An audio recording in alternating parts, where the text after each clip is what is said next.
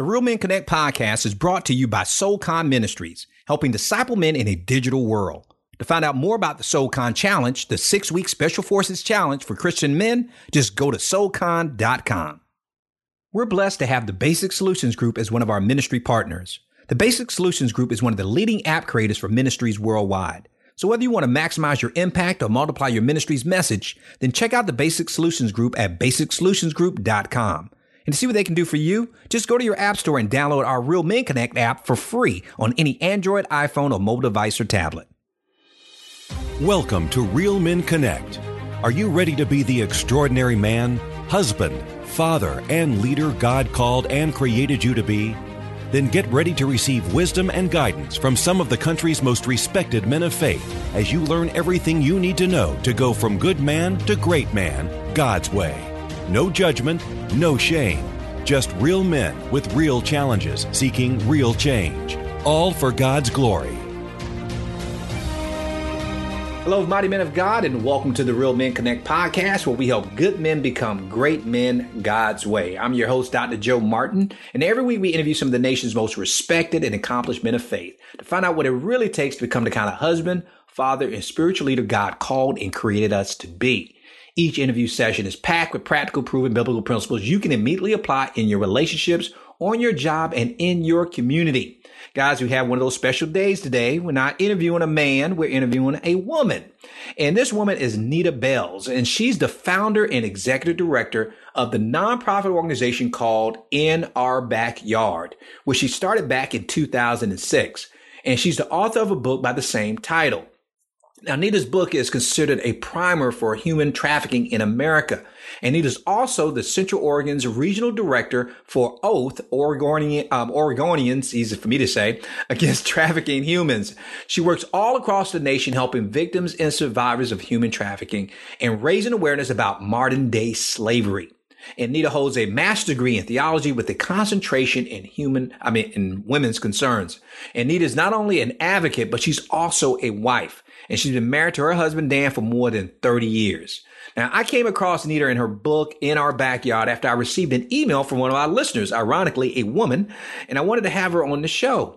But not just talk about educating us on human trafficking, which she will, but more so the mindset associated with human trafficking and what we can do as men to prevent it and what we can do as men to protect our families from it. So with that being said, I'd like to welcome our guest, Nita Bells, to the Real Men Connect podcast. Welcome to the show, Nita. Thank you, Joe. I'm so pleased to be here. And I'm pleased to have you. You know, we talked a little bit off the air about this topic, and we know there's a lot of ground that we need to cover. And, before we even get into the questions, I gotta believe you got to be talking about this a lot. How often are you on the road talking and discussing this topic? Well, in the next 6 weeks, I'm going to be home 1 week. Are you serious? Good gracious. Wow. Which, Yeah. And that's going to lead into one of the questions I plan to ask you a little bit later on. But let's go ahead and start because I want to make sure we maximize this time together. Because I told you, Nita, I got a lot of questions for you. But let's start with what I always ask men when they come on our show. And even though you're a woman, this is going to be no different for you.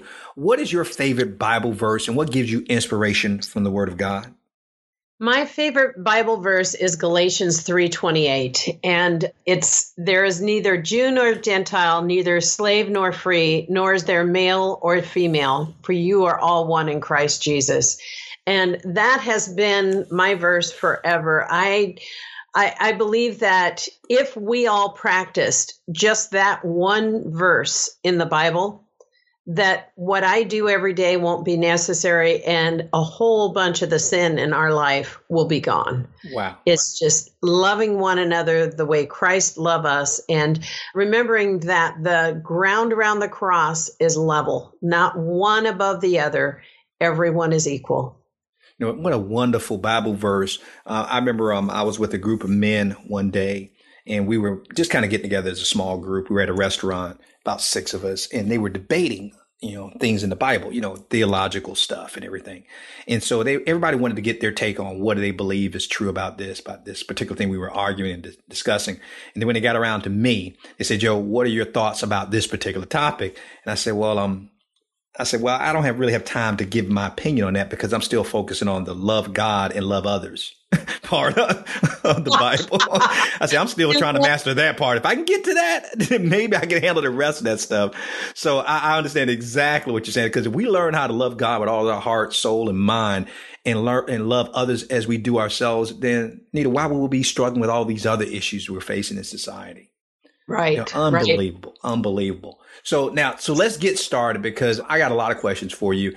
And first of all, Nita, you have to tell us what stirred your heart and inspired you to go into such a I think is a heart-wrenching ministry as human trafficking. Yeah. Well, I was working on my master's degree in theology. I'm a workaholic. And so God told me I had to quit working. So I went to school and figured out a way to go back to work, although I'm a full-time volunteer. Anyway, I was working on my master's in theology with a concentration in women's concerns. I had done a lot of work in domestic violence because I'm actually a survivor from my first marriage. And so it was a natural crossover to begin studying human trafficking. And when I saw it, I said to God, that is the worst thing I have ever seen in my life. I have to do something. And what do you want me to do, God? When I asked God that, I was a little surprised about the answer, because I've never been one of these people that wanted to write a book. Like, that's like clear down the list of the things I didn't want to do. And that's what God asked me to do. So I wrote my first book, began doing research. There was hardly anything written in 2006. And I began doing research and meeting people and seeing opportunities. My first book was released in 2011 after I finished my master's degree. I self-published thinking no one would publish me. And by the grace of God, it went really well, and a publisher came after me. So now we've got the second book. But in the meantime, I have friends in the movement across the nation, and we work together trying to stop this atrocity. You know, and you mentioned about domestic violence, because my wife, she had, in her prior marriage, she had gone through that as well. And it's interesting to see how God brings beauty out of ashes, because what you're doing now, my wife is not, targeting the same area, but she, in a sense, ministers to women. She runs a fitness business. And she always tells them that the last thing she's concerned about is their body. They think they come to her because of their body. And it's really emotional side of it that she deals with. Because she said, if I can help you deal with the inside, your outside will take care of itself. And I think in a sense that, with you talking about going through domestic violence, that probably something stirred in you that, boy, we need to get to the root of this. But now, Nita, this is kind of off the topic, because, they don't see this from the people who are listening out here. But, when I have you on Skype, via Skype, and I had a chance to see you. Now, you've been married to Dan for over 30 years. But you were married before. When did you get married? When you were 5? You look pretty young. How old were you when you got married the first time? You are so kind. Yeah, I was 6. No. Kidding. I was 18. Oh, yeah. Okay. Wow. Yeah. Now, how long were you in that relationship before that ended? 3 years. Okay. Wow. And when did the violence start? When I was pregnant with my daughter. What? Oh, yeah. My goodness. Very common in domestic violence. Oftentimes, the physical violence starts upon pregnancy. Wow. Domestic violence is more than just a physical violence. The verbal and emotional abuse is actually harder on a woman than or a male than the physical. But it becomes physical often during a pregnancy, because her attentions being turned to that child are a threat to him.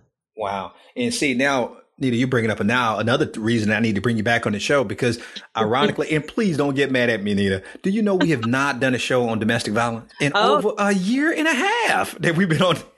And I feel like I can kick myself that we haven't done that. And I'm sure there's a lot of people we can bring on to talk about it. But now that you said that, because I didn't know that you were a victim of domestic violence, but to know that now, especially now doing what you do, I would love to bring you back on the air to talk about that one day. Yeah.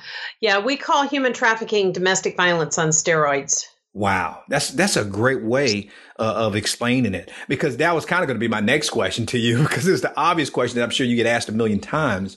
is because that's a way I think for us as men to understand it. But when you're typically on a stage and you're in a group around a group of people, how do you define what human trafficking is all about?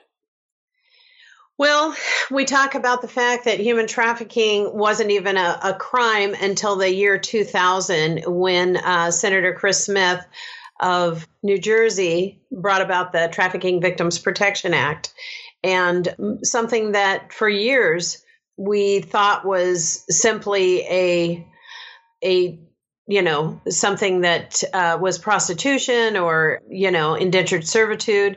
Now we know it's a crime called human trafficking. Wow. And, and you're thinking, man, 2000. So what were they calling it before? Before, it wasn't a crime in the United States. It was prosecuted under indentured servitude, forced prostitution, and there's labor trafficking and sex trafficking. So, there are a myriad of crimes that those can be prosecuted under. But thankfully, now we have human trafficking crime, and there are things happening to prevent it and to recover those who've been trafficked. And so let me get this right, Nita. So when we talk about the topic of human trafficking, we're also talking about what we're more familiar with is the sexual or sex trafficking, but also labor trafficking. Right. Now, could you explain that a little bit in detail so we'll all be on the same page with you as you discuss this topic? What is labor trafficking? Labor trafficking is the use of force, fraud, or coercion for some type of labor, and they may be in debt bondage to somebody. Labor trafficking is almost always foreign-born nationals brought into the United States. Sex trafficking is almost always American-born citizens that are being trafficked within the United States. So labor trafficking could be a nail salon, it could be agriculture, it could be restaurants, it could be housekeeper, nanny. Really, any way that somebody can earn money can be turned over to labor trafficking. Wow. And we're going to get into that in just a second about how big this problem really is. But as I continue to speak across the country myself and I interview guests and I listen to other radio podcasts and I read books, I noticed that the topic of human trafficking, particularly sex trafficking, is starting to come up a lot more often. I'm talking about, I can't go at least a month before I hear another topic about it. Why do you think that's the case, that it's gaining so much momentum and attention these days?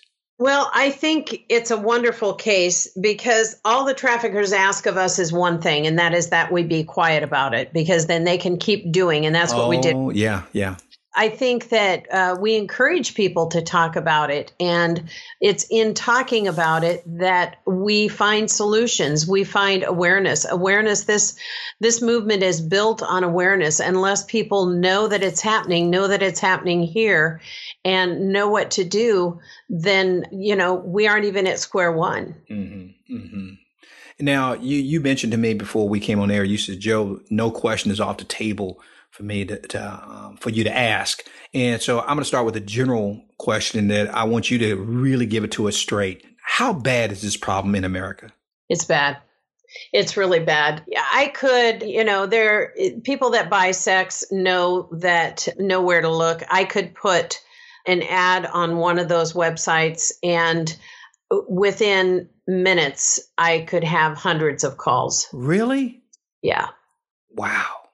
Now, when I was on your website, I came across a lot of data and statistics, and I'm going to share with you. I want to hear from you since you're always in this, because I pulled some stuff from your site. But what is the most shocking thing to you statistically about this problem in America? The stories are always the most shocking. Yeah. In fact, yesterday, I have a dear friend who's a survivor, and she lives near me, and we talk often. And she was talking with one of my staff people, and my staff person brought her phone over and showed me the text that my friend had sent her.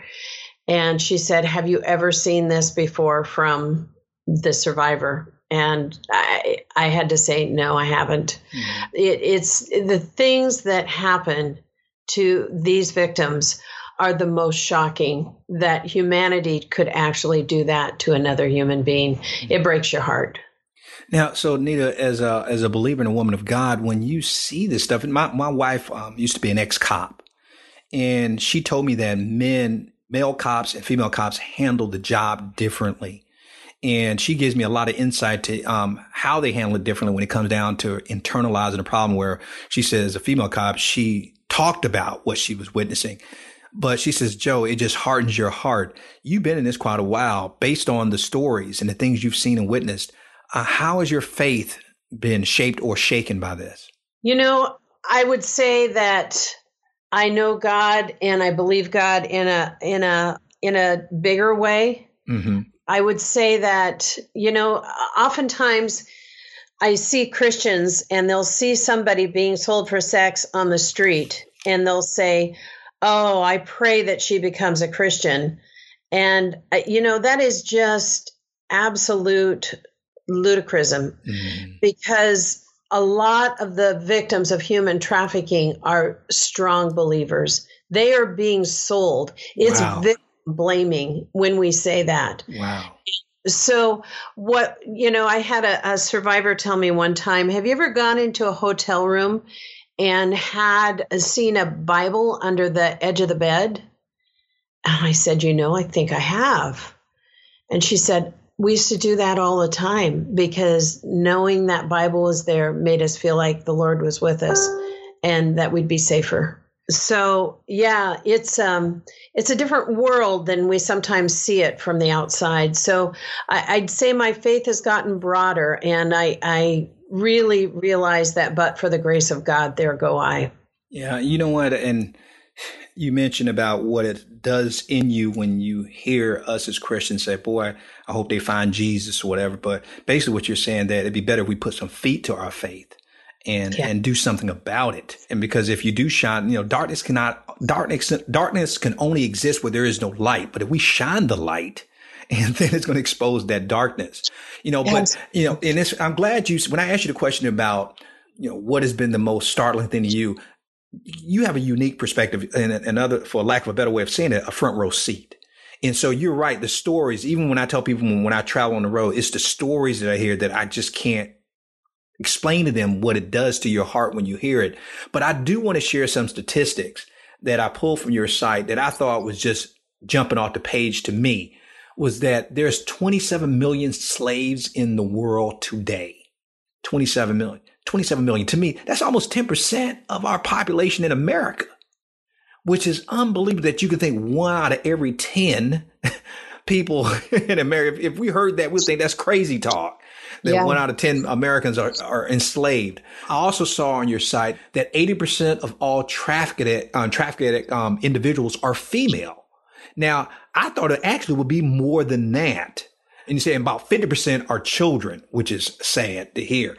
But 80%, that's a lot. But I thought it actually would be more than that. So there are a percentage of males out there who are being trafficked as well? So labor trafficking involves males more often than females. Gotcha. And so sex trafficking, you're going to be in the upper 90s, mid to upper 90s for primarily female. Labor trafficking, you're going to be, I don't know the exact stat, but probably more than 50% of labor trafficking victims are male. Okay, that makes sense. You know, I also saw on your site that it brings in about $150 billion. Trafficking does. That's crazy. Yeah. Now, we're not talking about 150 million, 150 billion. Yeah, those are international statistics, the 27 million and the 150 billion. But still, we've got plenty of it right here. Yeah. And now I'll tell you something else, and maybe you can elaborate a little bit on this, is that you said on your site that the average age of entry into sex trafficking is 12 to 14 for girls, 11 to 13 for boys. But I know that it's kind of hard to kind of quantify those numbers. But man, that's really a young age where they're starting. How does that happen? Well, it happens today. It happens most often involving technology. Oh, that's gotcha. Why I tell parents, you know, when you give your kids those cell phones, you have to have all of their passwords. You have to monitor those phones. It doesn't always happen, but I recommend that those phones come into mom and dad's room at night and they're charged there and given to the child the next morning. But when you've got them, you check those cell phones, because it's not that your kids are bad. It's that your kids are kids and they're vulnerable. They're naive. They're kids. And so it's our job to protect them. You know, Anita, we're going to get back to that later on in the show, because I know that's one of the questions I was going to ask later on about when it comes to what tips you would give us as fathers. But we're still talking about the topic in general. So, but that's some great advice that you just gave. And so we'll repackage, we'll open that back up again later on in the show. I want to get into another question I wanted to ask you. As much as I hear this topic being discussed now, I told you it's coming up more often than not now. Why is it, and again, this because maybe I'm just limited to my word to what I'm seeing. Why is it that I only hear women talking about the topic like yourself and not men? Now, I'm not saying that men don't discuss the issue, but I notice that it's primarily or almost exclusively been women who are addressing this issue. Why do you think that's the case, or am I just looking in the wrong places?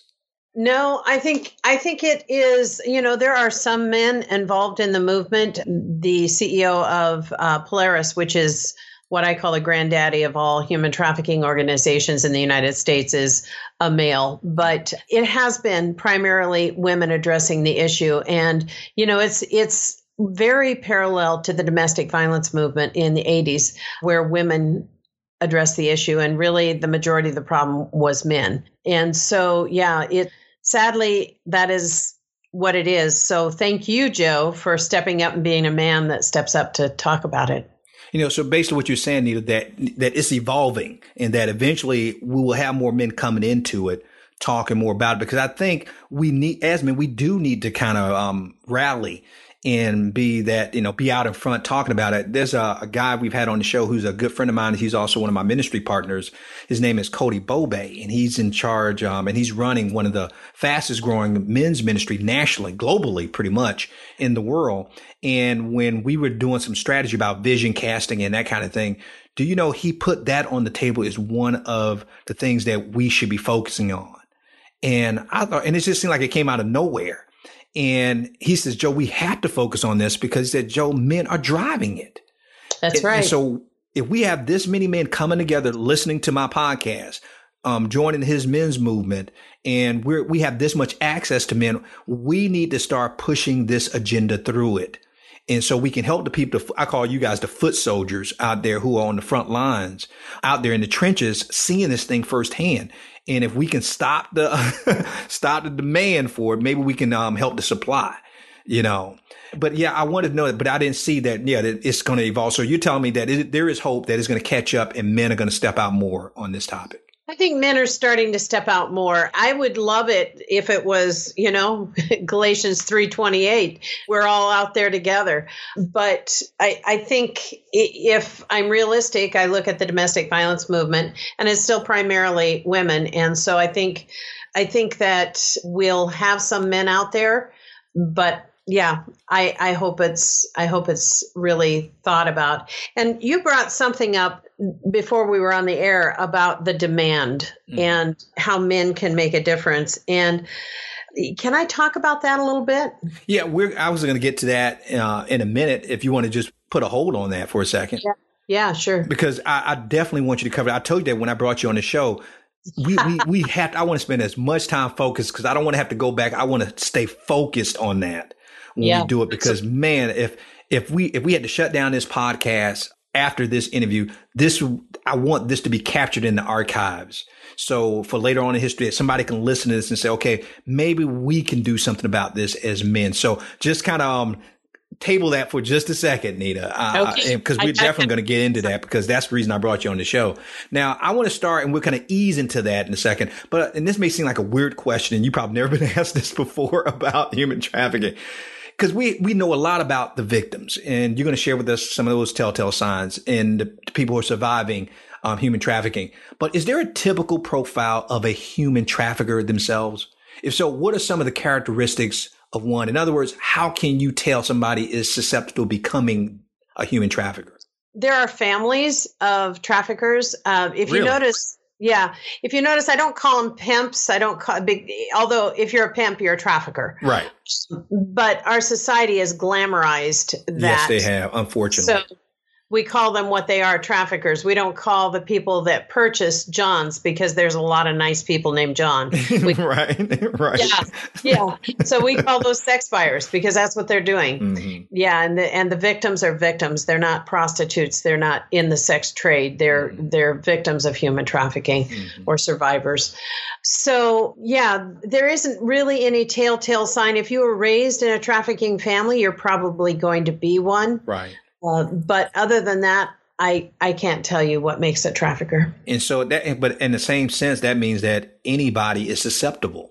Any man, we're saying anybody, because are there women who are perpetuators of this that you find? Trafficking, yeah, there are female traffickers, not as many as you might see in the news. Mm-hmm. So within a trafficker's stable or group of girls that females that I'm going to say he traffics, there's a hierarchy, and they're all trying to be his favorite. Gotcha. Favorite gets a name. She's called the bottom. Mm-hmm. That bottom has second in power to the trafficker. She gets to make the dates for the other girls. She collects the money. The trafficker gets 100% of the money. She metes out punishment if the girls aren't making their quota or doing whatever they need to do. She has second in power. She also has to do the dates. But because she's enforcing and recruiting and doing all of those things, she, in the eyes of the law, is a trafficker as well. Right. It's a hard decision to make, even for law enforcement and the DAs, when a bottom is arrested for trafficking. But there are also women that maybe have been trafficked for a lot of years, and they say, you know what, I'm going to be the boss. I'm not going to be bossed anymore, and so they will go into it themselves. Wow. But I've not ever seen. I'm not saying it hasn't ever happened, but I've not ever seen a woman that is going into trafficking just because she just thought she'd do that. Right. Like males do. So even no matter how you look at it, it seems like even if a woman is becoming a trafficker, more than likely she was brought into it by a man. More than likely. Wow. Yes. So which is a great segue. Now let's, you table it just for a moment, but we're going to bring it back now. Let's talk about this, because I admit, and I told you, I don't know a lot about this topic, even though I hear a lot about it as I travel. And that's why I brought you on the show, Nita, to kind of enlighten us on it. But it seems everything that I see or read about this particular topic is geared towards helping the survivors of human trafficking. And God knows we know they need it. And it's geared towards getting them out of the life or redeeming them and restoring them back to being a whole person. But what about the perpetrators and the participators in human trafficking? If you could talk to a group of them, what would you say? And this is now the time for you to bring in anything you wanted to share, because I'm giving you this platform to address, because I'm not even saying that the men who are listening are human traffickers, but we are men. And the thing is, even if they're not out there listening to this, we probably know somebody who may be doing this or capable of doing this. So if you were talking to a group right now, the whole audience were human traffickers, what would you, or participating in it, what would you say to them? What I would say to them is that our society has groomed you.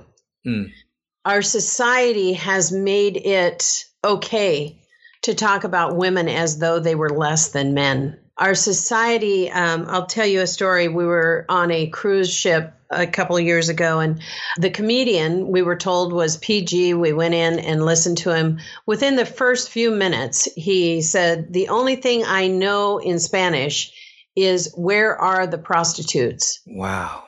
And we got up and left, and the crowd, we were in the front row. It was like, I cannot sit in this. And my husband and I got up and left, and we went straight for the cruise director and talked to him about it. But our society has groomed men to think that is funny. That is something you do. That's a bachelor's party. That's boys will be boys.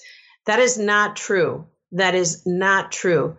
I think that what we need to see is that those are real people. Those are not women. Those are not a prostitute. Those are not something less than we are, those are precious and valuable children of God. Mm-hmm. And they have feelings and they hurt and they have no desire to do what they're doing. I was in church one day, and sometimes our pastor will say, greet the person next to you. But this time he said, I want you to tell that person what you do.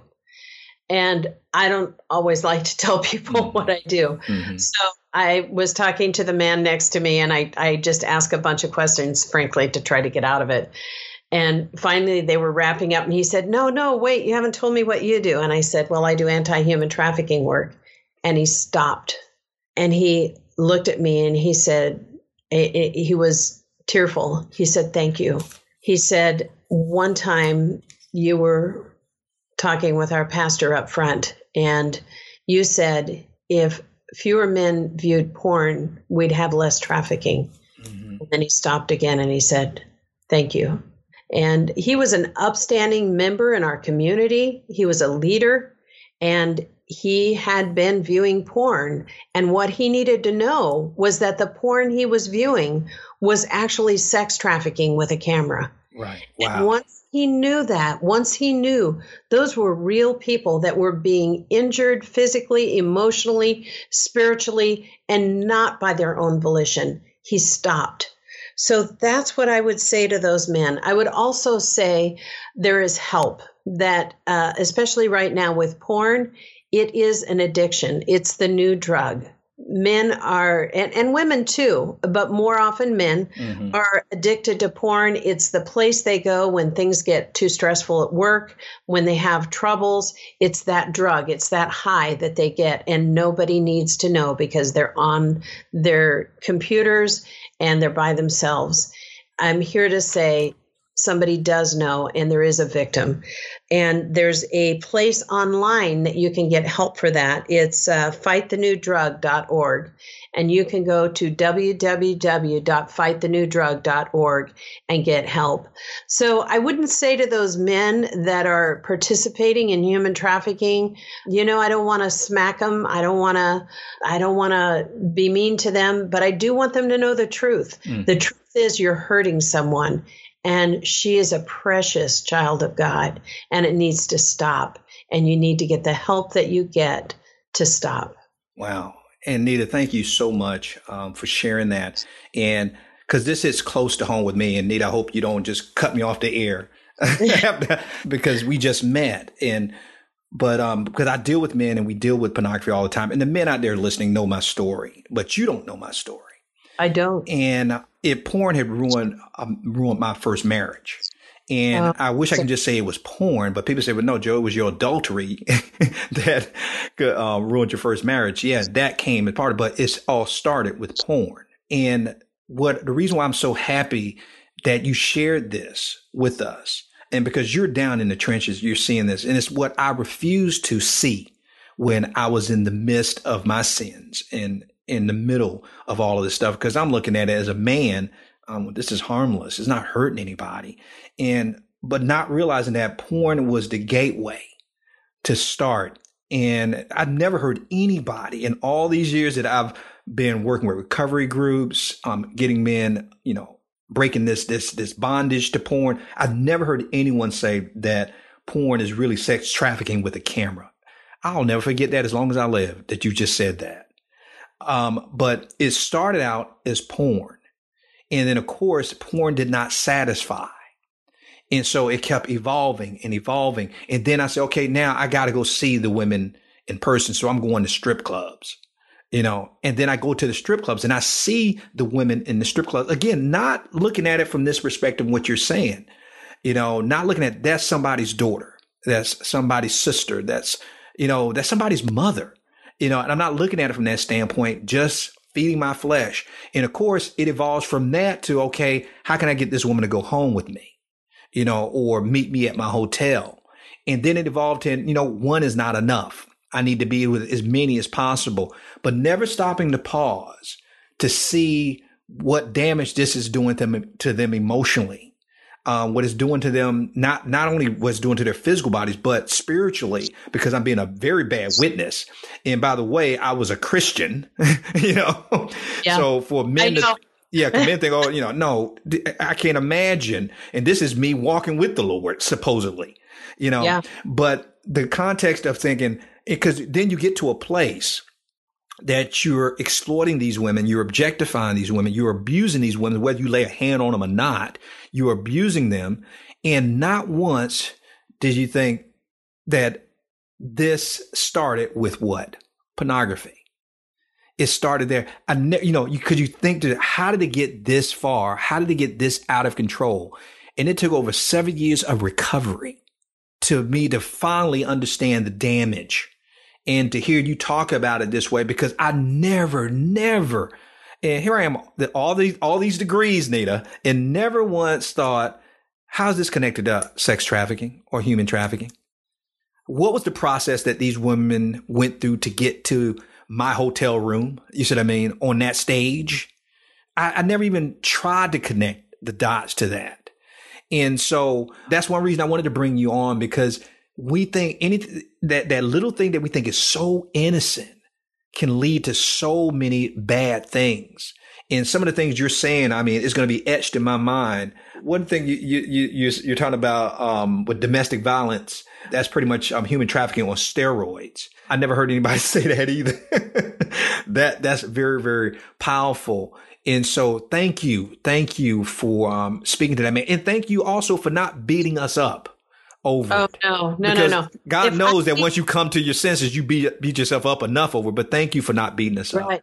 But if I beat somebody up for that, then somebody's going to have to beat me up because I ate too much food last night for dinner. Right. Sin is sin. Sin is sin. God isn't great on a curve. Yeah. Honestly, I meet people at times, and they're like, I spoke to a group of firearms owners the other night, and, great group. But of course, I knew this was coming. They're like, yeah, we'd like to take these guys out and shoot them. Mm-hmm. And I just said, I can't go there. Yeah. Because first of all, those are God's children you're going to take out and shoot. It's somebody's son. It's somebody's daughter. And secondly, you're not solving the problem, because another one just comes up. We've got to have people like Joe Martin on the radio educating people, and we've got to change our culture, mm-hmm. because until we change the way we view these things, it's still going to happen. No gun can fix that. Yeah. My wife shared something with me, and only could come from a woman, I tell you, that I've never read anywhere. I've never heard anybody talk about it. And I guess because I really didn't even want to think about it. But Nita, maybe you can understand, because when she told me, my mouth hit the floor, because I often said, and you've heard a lot of people say this, okay, speaking to men, what if that was your daughter? What if that was your wife or your girlfriend or your mom up there, as a stripper or, whatever she's doing in that magazine, on that internet site? What was that? And then we hear that because we think that's going to stir the heart of the man to think, okay, I'm going to see, if I just think about them as my daughter. My wife said something that totally freaked me out. She says, Joe, that doesn't work. I said, what do you mean? She says, Joe, when you tell a man that, imagine that's his daughter, that's his mom, that doesn't work. She said, Joe, here's why it doesn't work. And here's a different way a man could look at it. She said, Joe, what if they showed these women being exploited in pornography as a stripper, but you could not see her face? Okay. And I want you to follow me on this, Nita. You can't see her face. You don't know who she is. And you're with your boys, your homeboys, and you're hanging out at the strip club, at whatever, this party or bachelor party or whatever. And they're covering her face and you're all into it. And then they remove the mask or the hood from her and you see it is your daughter. Yeah. It is your sister. Oh, that's powerful. Yeah. She told me, and I was like, oh. She says, Joe, he said, the reason why it won't affect men to look at it as being their kid, because they'll say, I'll never do that. She said, Joe, deep down inside, he fears that it could be his daughter and he would watch. Yeah. It could be his wife or his best friend's wife, and he would watch. He doesn't want to admit that to himself. He said, Joe, if anything, that should show him how sick this illness is. Yeah. Because Nita, in all honesty, she's right. Yeah. She's right. We just happen to see the face. Yes. Yes. But if the body looks good to us, we're watching. Yep. We'll touch. We'll go there. And I'm thinking, wow. I told Tanya, I said, I've never heard anybody say that. She said, Joe, and she said, until men get it on that level to understand how sick this is, they'll never get it. And so I'm hoping that God anoints this show and us even talking about this, even to this level, because I obviously haven't had a man be able to come to talk about it on this deeper level before, even when we talk about pornography. But now let's shift it. And, because I don't know, guys are probably freaking out now. They're listening to this driving or something. But let's switch gears, because I'm running out of time, but I want to get to now what we can do to support you and what you're doing, and also what we can do to help ourselves and our family. Because I told you I wanted you to tell us about human trafficking, but what we can do to protect our families against it. But let's start with what we can do to prevent it. What can we do as men to prevent sex trafficking other than not looking at pornography? Right. Good start. I think the main thing we need to do is talk about it and understand that it really is here in our backyard. It is here and it is happening, and talking about it is what we've got to start with. That's all the traffickers ask, is that we not talk. So talk about it, begin to read. I'm shameless about promoting my book, because no one can read that book and go away and say it's not here, right, and also not be motivated to do something. There are things in every chapter that you can do as a man, as a woman, to help stop this atrocity.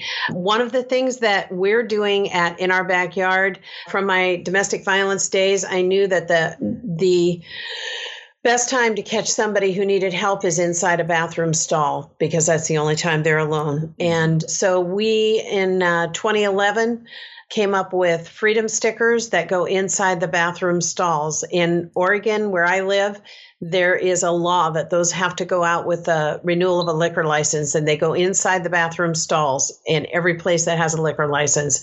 They are in 48 states now. Anyone that's listening can get on our website and get those. We do ask for a small donation and to cover the cost, but if you don't have that, we'll give it to you for free. We just want those freedom stickers inside bathroom stalls across the nation. They contain the National Human Trafficking Hotline and text line, so a victim can see those and really just ask for help. Wow. So basically the key is awareness. It's just create as much awareness about this. And I think what a wonderful idea with the freedom stickers, because shoot, even as men, we can do that. We can we go to the bathrooms, but that's a great idea. I got to check that out. That is good. Yeah. We have a lot of church groups that go out, and, you need men and women because they need to go in the male and female bathrooms. And it's a great church project. Right. Now, I know it's probably impossible for you guys to kind of track that stuff, but have you been able to track how effective that campaign has been of having the freedom stickers? I'll tell you a story real quick here. We went to, we have another thing called convenience stores against trafficking. So we're targeting. I saw that. Yeah, targeting convenience stores across the United States. We're in over 6,000 convenience stores now. So one of our local heroes and board members has a convenience store, and he put those in the bathroom. He said, Nita, I don't think we have that stuff here, but I'm willing to do anything to help. And he put those up. Within a short period of time, somebody came in and just scratched out the hotline. Wow. I was talking to the U.S. Marshal over human trafficking for Oregon, and he was so excited when he heard that. He said, when I hear that, I know we're in the right place.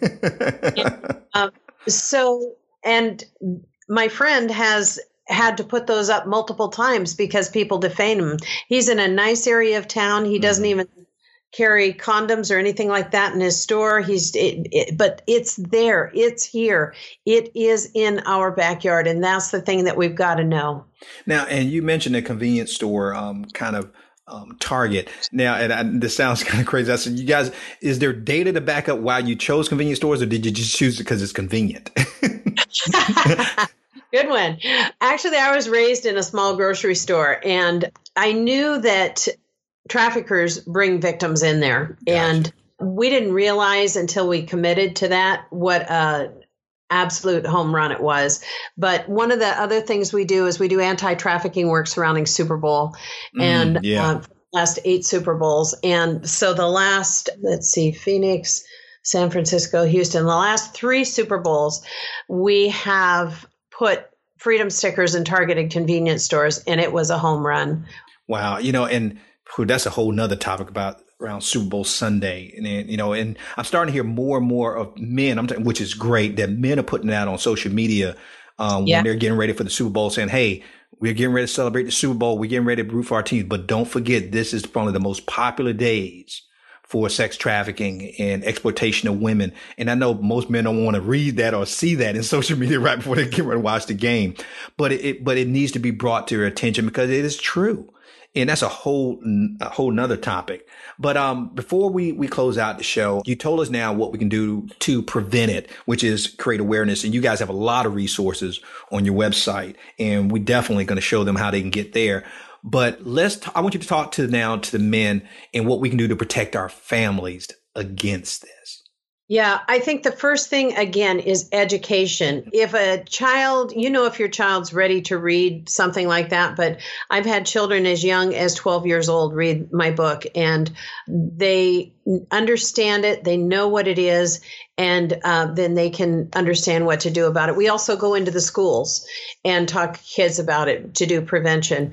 Talk to your kids about them. Let them know that, if they get in with the wrong crowd, you're not here to get them in trouble. You're here to help them. And so, extend a hand, make them understand that you're there for them and that you will help them. And, protect them, like I talked about earlier, with the cell phones and other things. Watch their behavior. You can get on our website. There's a lot of information about that. But yeah, I think communication, open communication, having relationship with your kids, knowing your kids' friends. When our kids were younger, we were kind of the house that the kids hung out at. They're all adults now, and they still come back to our house. But they always called my brownies oh my gosh, those are amazing. I'm like, no, that's a box brownie, Betty Crocker. But, it was the relationship that they had. You feed them, it increases the relationship and they feel safe. So I guess that's the main thing, is having a relationship with your kids. Take that time because it goes so fast. And Nita, you mentioned how busy your schedule is in speaking. And, I speak at a lot of schools. So that's my background is in education. But what age groups do you target? Because I'm surprised they allow you to even talk about it. So what schools are you talking to? Middle schoolers, elementary schools, high schoolers? Yeah, middle and high schools. Middle and high school. We're looking at increasing our schools program right now. We're looking at a couple of programs, and it's just really important that they know at a young age. Sadly, children are sexually abused at young ages, and that makes them much more susceptible to sex trafficking statistically. We've got to catch them before they are lured into it. We've got to show them what it looks like. So yeah, it's just really important. Education is so important. In which you just alluded to the last question I want to ask. Because I tell you, man, because my background is in education. My background is in education before I got into being a ministry leader of men. You mentioned about abuse being at the cornerstone. Even with my problem, because I never would have dreamed that I would have done what I did, but I was sexually abused as a child when I was only 12 years old for 3 years. I'm so sorry. Yeah. And so and I realize now that precipitated a lot of other things that happened right after that. But for the person out there who's a youth leader, a youth counselor, even athletic coach, or maybe an educator, you mentioned that abuse is one of the telltale signs that lures them into this, to make children victim of this. Are there other things that we need to identify to see if kids can be at risk of becoming a victim of human trafficking? It's no secret that kids that are in the system, in the foster system, are at a higher risk. Kids that are not attached to their parents. And yet it happens. If you read the first chapter of my book, a young girl we call Sarah that came from a nice Christian home, her parents' marriage intact. She was involved in her youth group. She was a straight A student. She was lured in her high school by another student who was a bottom in their recruiting. Mm-hmm. And so I would say that it can happen to anyone. Traffickers are predators. If I'm in the woods and I see a cougar, that cougar is going to eat me if I do certain things. Mm-hmm. So I have to know how to respond to predators. Predators look for vulnerabilities. And so any vulnerability will make that child susceptible to sex trafficking. And the traffickers capitalize on that. If she's mad at her mom, if she feels like she's not loved, if she feels like she's not as cute as the other girls, if, any number of things can make them vulnerable. And so we like to say they move from vulnerability to exploitation. Ah, boy, goodness gracious. And it goes back to what you just told us as parents, as dads, is that, it's about communication and relationship. Yeah. And so I guess to kind of summarize it, that if we're looking for children who could be at risk, make sure we as a responsible adult can build a relationship and communicate with that kid, that kid can talk to us and about anything, even if they're, talking to the wrong group, that we should be able to keep tabs on them and hold them accountable.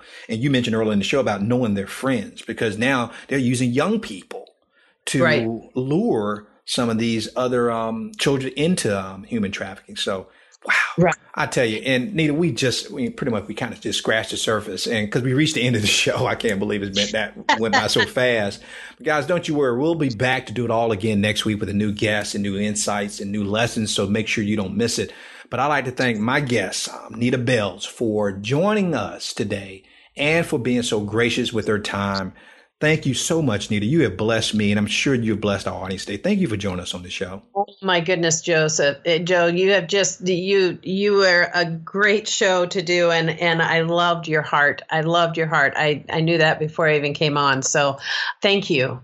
Well, and thank you for just giving us an insight into a world that I guess maybe some of the other guys out there knew about it. I had no idea. And I can't wait to read your book and to get deeper into this, because with this position of being in front of men, I do have influence. And my thing is, if they're not going to find out for themselves, then I must do whatever I can to educate them. And so, which reminds me, if they wanted to find out more about In Your Backyard, how could they get in contact with you, or how could they find out more about your book, some of the stuff you guys are doing? What's the best way to reach out to you? Well, if they can just remember one thing, and that is our website, inourbackyard.org, INOURBACKYARD.org. And if they can go there, they can find my book. They can find information on how to help their family. They can contact me to book me for a speaking engagement. When do you have time to speak now? You're on the road all the time already. Yeah. Well, I'm trying to meter it. But inourbackyard.org is the best way, right? Inourbackyard.org. You can go there for anything. All right. And now also, Nita, we're joking about your speaking, but you'll go anywhere in the country, right? You're not just targeting a geographical location, are you? No, I go all across the nation. I do not go outside the nation, but I do go all across the nation. Mm-hmm. Mm-hmm. All right. Fantastic. And we'll make sure to put your contact information in the show notes so they'll have access to you. And men, thank you again. Thank you for listening. And please do us a quick favor, and it's a huge favor. And this is so important. Take about 30 seconds to go over to iTunes and rate the program, particularly this episode with Nita today. Let us know what you thought about it and how you liked it. And because when you rate the program, it's the best way to help us get this program in the hands, ears, and hearts of men just like you.